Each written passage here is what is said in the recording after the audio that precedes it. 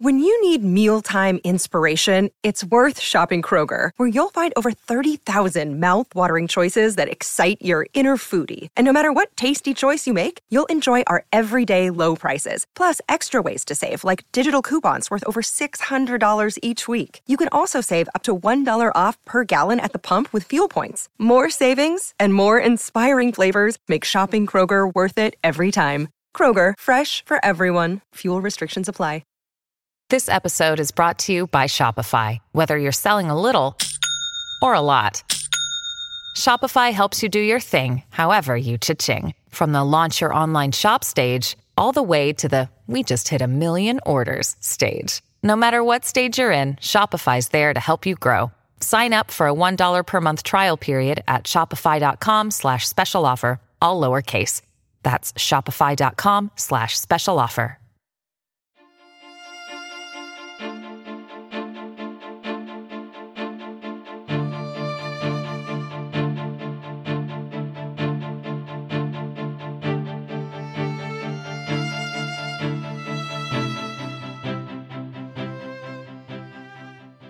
Welcome, everyone, to the new 1001 Sherlock Holmes Stories podcast.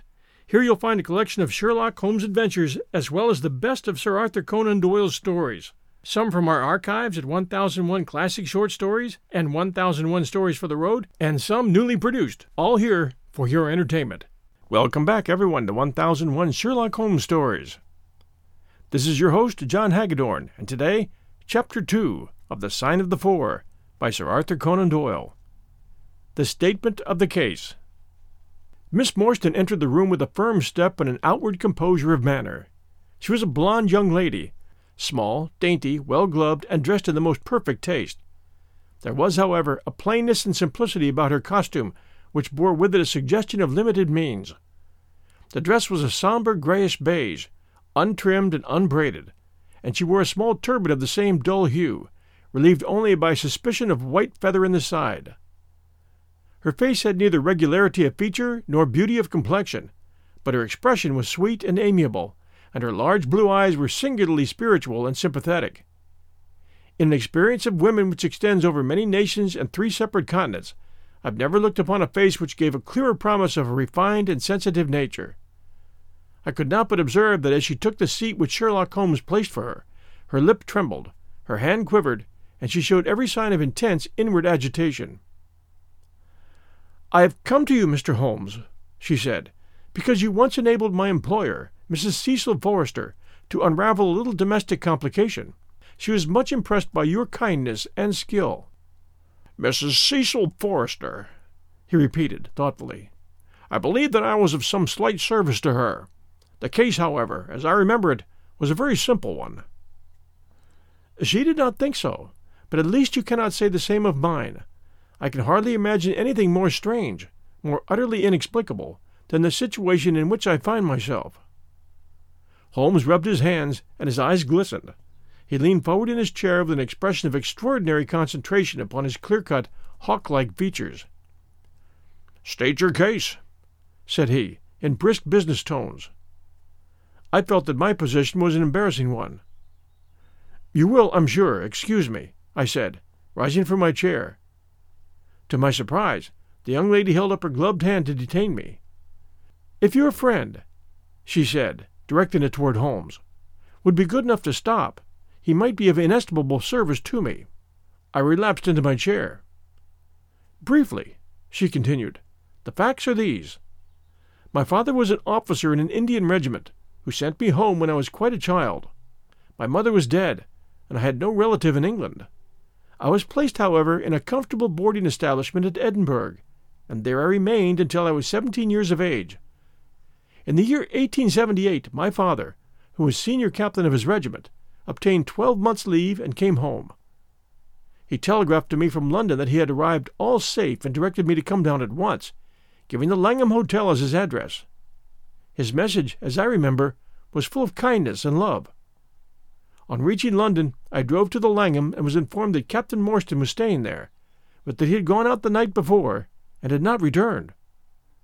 I waited all day without news of him.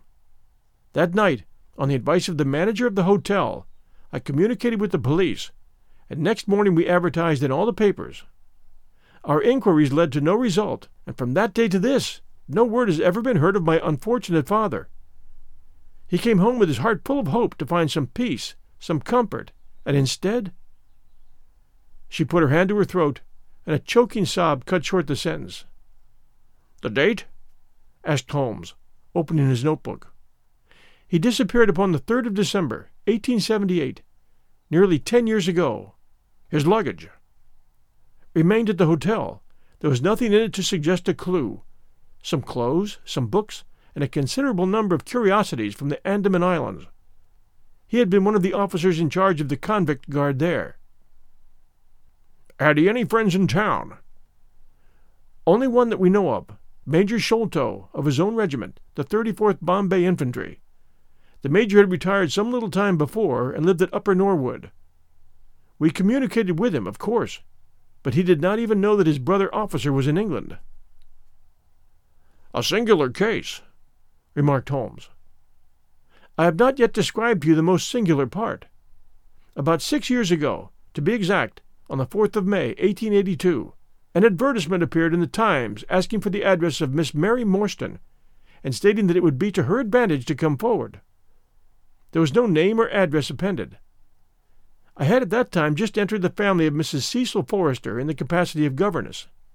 By her advice, I published my address in the advertisement column. The same day there arrived through the post a small cardboard box addressed to me, which I found to contain a very large and lustrous pearl. No word of writing was enclosed. Since then, every year, upon the same date, there has always appeared a similar box, containing a similar pearl, without any clue as to the sender. They have been pronounced by an expert to be of rare variety and of considerable value. You can see for yourself that they are very handsome."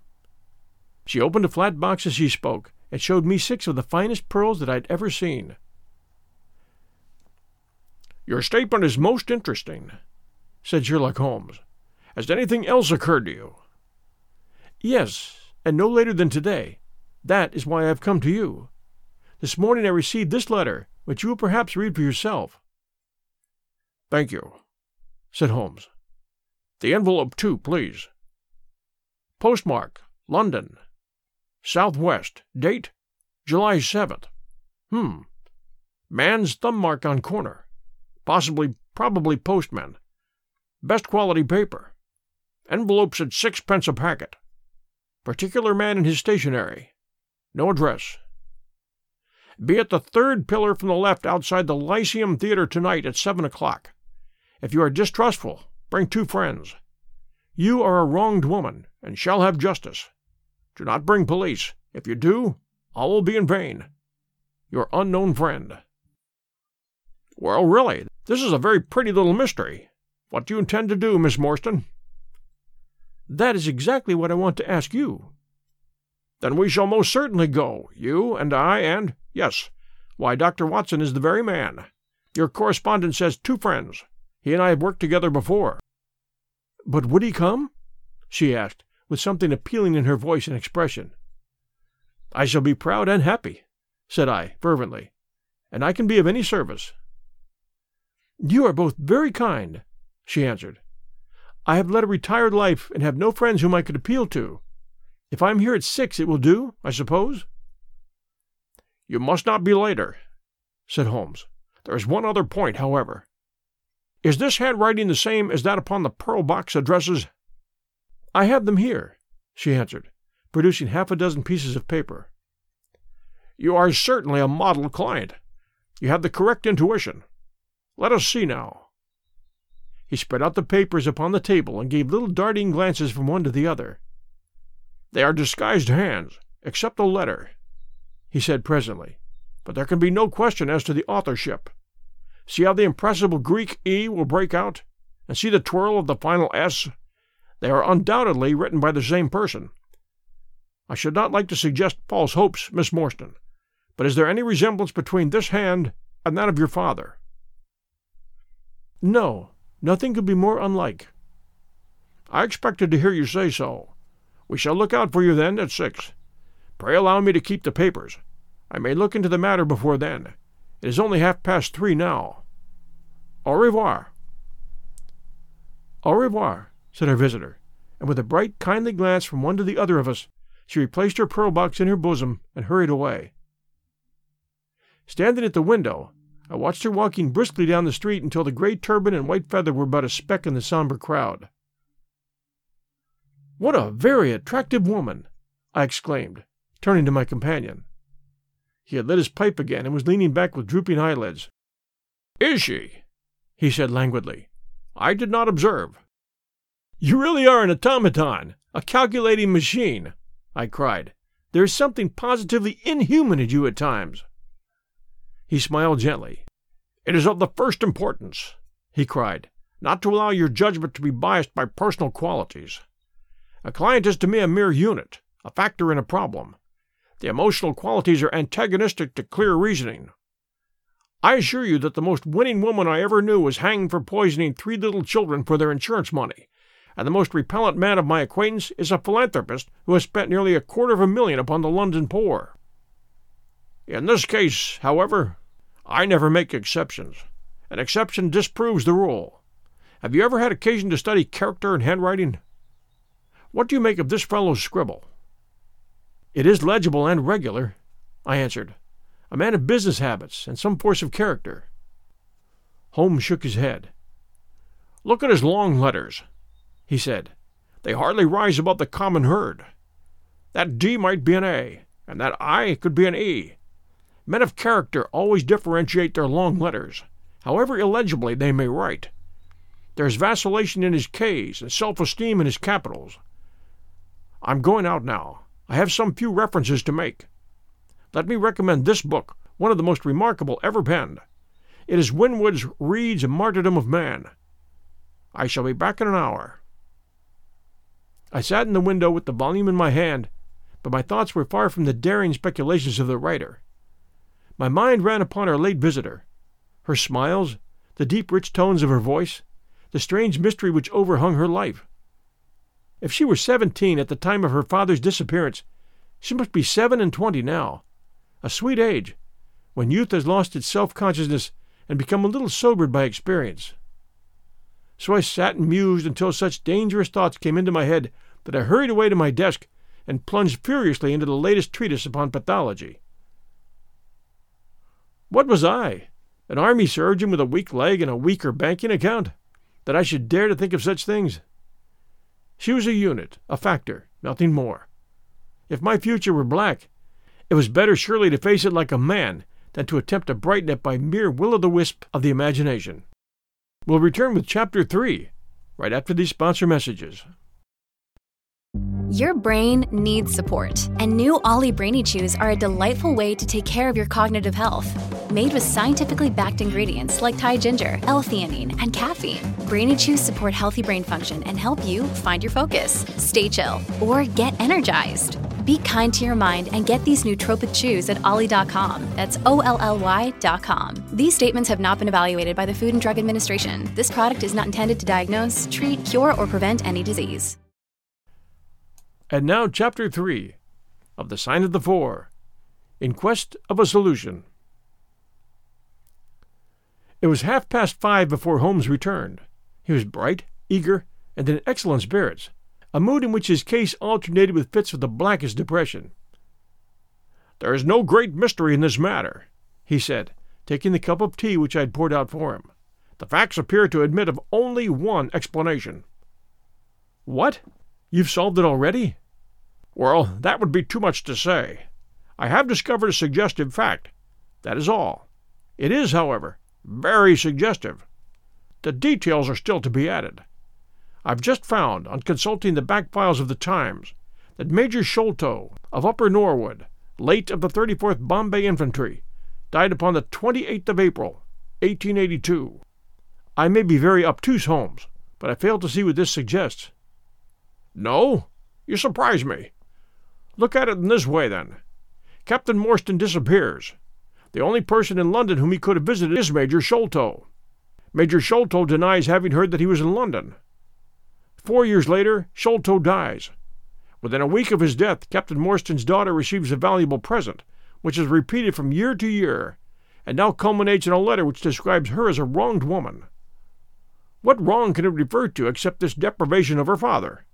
And why should the presents begin immediately after Sholto's death, unless it is that Sholto's heir knows something of the mystery and desires to make compensation? Have you any alternative theory which will make the facts? But what a strange compensation, and how strangely made! And why, too, should he write a letter now rather than 6 years ago? Again, the letter speaks of giving her justice. What justice can she have? It is too much to suppose that her father is still alive. There's no other injustice in her case that you know of. There are difficulties. There are certainly difficulties, said Sherlock Holmes, pensively. But our expedition of tonight will solve them all. Ah, here's a four-wheeler, and Miss Morstan is inside. Are you ready? Then we'd better go down, for it's a little past the hour. I picked up my hat and my heaviest stick, but I observed that Holmes took his revolver from his drawer and slipped it into his pocket. It was clear that he thought that our night's work might be a serious one. Miss Morstan was muffled in a dark cloak, and her sensitive face was composed but pale. She must have been more than woman if she did not feel some uneasiness at the strange enterprise upon which we were embarking. Yet her self-control was perfect, and she readily answered the few additional questions which Sherlock Holmes put to her. Major Sholto was a very particular friend of Papa's, she said. His letters were full of allusions to the Major. He and Papa were in command of the troops at the Andaman Islands, so they were thrown a great deal together. By the way, a curious paper was found in Papa's desk which no one could understand. I don't suppose that it is of the slightest importance, but I thought you might care to see it, so I brought it with me. It is here. Holmes unfolded the paper carefully and smoothed it out upon his knee. He then very methodically examined it all over with his double lens. "It is paper of native Indian manufacture," he remarked. "It has at some time been pinned to a board. The diagram upon it appears to be a plan of part of a large building with numerous halls, corridors, and passages. At one point is a small cross done in red ink, and above it is a 3.37 from left, in faded pencil writing.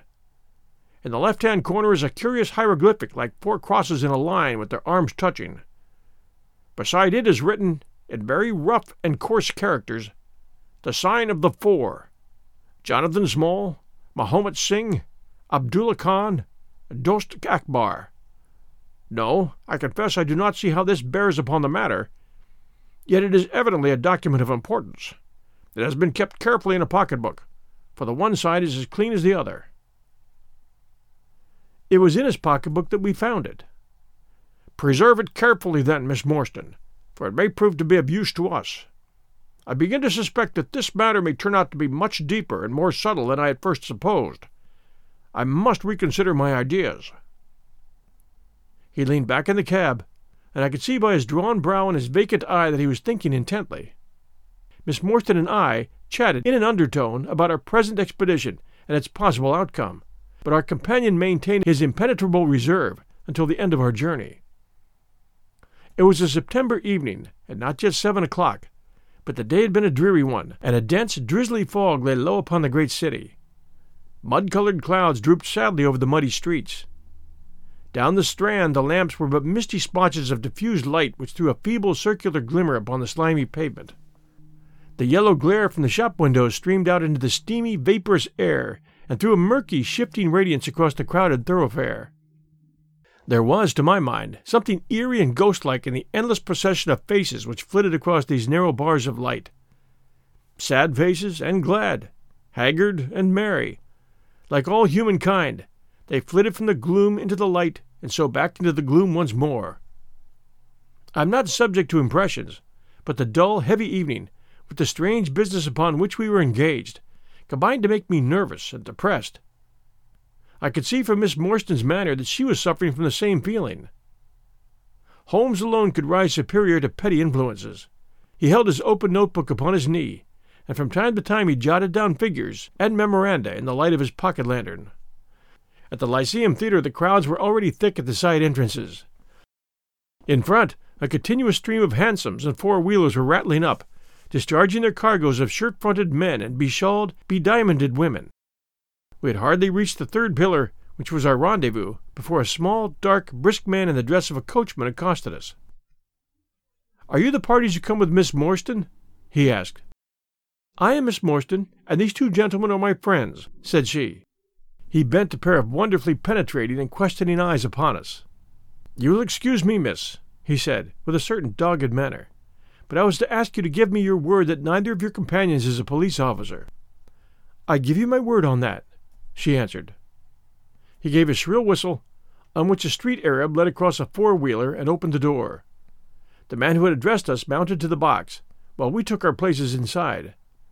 We had hardly done so before the driver whipped up his horse, and we plunged away at a furious pace through the foggy streets. The situation was a curious one. We were driving to an unknown place on an unknown errand, yet our invitation was either a complete hoax, which was an inconceivable hypothesis, or else we had good reason to think that important issues might hang upon our journey. Miss Morstan's demeanor was as resolute and collected as ever. I endeavored to cheer and amuse her by reminiscences of my adventures in Afghanistan, but, to tell the truth, I was myself so excited at our situation and so curious as to our destination that my stories were slightly involved. To this day she declares that I told her one moving anecdote as to how a musket looked into my tent at the dead of the night, and how I fired a double-barreled tiger cub at it. At first I had some idea as to the direction in which we were driving, but soon, what with our pace, the fog, and my own limited knowledge of London, I lost my bearings and knew nothing save that we seemed to be going a very long way. Sherlock Holmes was never at fault, however, and he muttered the names as the cab rattled through squares and in and out by tortuous by-streets. "Rochester Row," said he. "Now Vincent Square. Now we come out on the Vauxhall Bridge Road. We're making for the Surrey side, apparently. Yes, I thought so. Now we're on the bridge. You can catch glimpses of the river." We did indeed get a fleeting view of a stretch of the Thames, with the lamps shining upon the broad, silent water, but our cab dashed on and was soon involved in a labyrinth of streets upon the other side. "Wandsworth Road," said my companion, "Priory Road, Larkhall Lane, Stockwell Place, Robert Street, Cold Harbor Lane. Our guest does not appear to take us to very fashionable regions." We had indeed reached a questionable and forbidding neighborhood. Long lines of dull brick houses were only relieved by the coarse glare and tawdry brilliancy of public houses at the corner. Then came rows of two-storied villas, each with a fronting of a miniature garden, and then again interminable lines of new, staring brick buildings, the monster tentacles which the giant city was throwing out into the country. At last the cab drew up at the third house in a new terrace. None of the other houses were inhabited, and that at which we stopped was as dark as its neighbors, save for a single glimmer in the kitchen window. On our knocking, however, the door was instantly thrown open by a Hindu servant, clad in a yellow turban, white loose-fitting clothes, and a yellow sash. There was something strangely incongruous in this oriental figure framed in the commonplace doorway of a third-rate suburban dwelling-house. "The Sahib awaits you," said he, and even as he spoke, there came a high, piping voice from some inner room. "Show them in to me, Kitmugar," it said. "Show them straight into me." We'll return with more chapters from The Sign of the Four next week Sunday night at 8 p.m. Eastern Time. If you have a chance, please do send us a review, Apple listeners, for 1001 Sherlock Holmes stories and the best of Sir Arthur Conan Doyle. Stay safe, and we'll be back soon.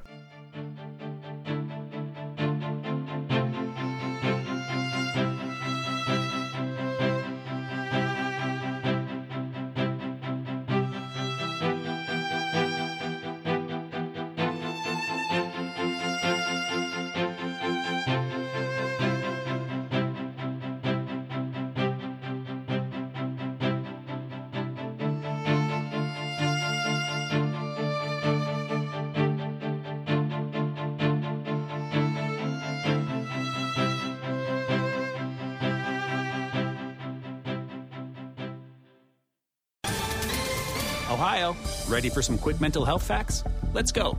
Nearly 2 million Ohioans live with a mental health condition. In the U.S., more than 50% of people will be diagnosed with a mental illness in their lifetime. Depression is a leading cause of disability worldwide. So why are some of us still stigmatizing people living with a mental health condition when we know all of this? Let's listen to the facts and beat the stigma. Ohio, challenge what you know about mental health at beatthestigma.org.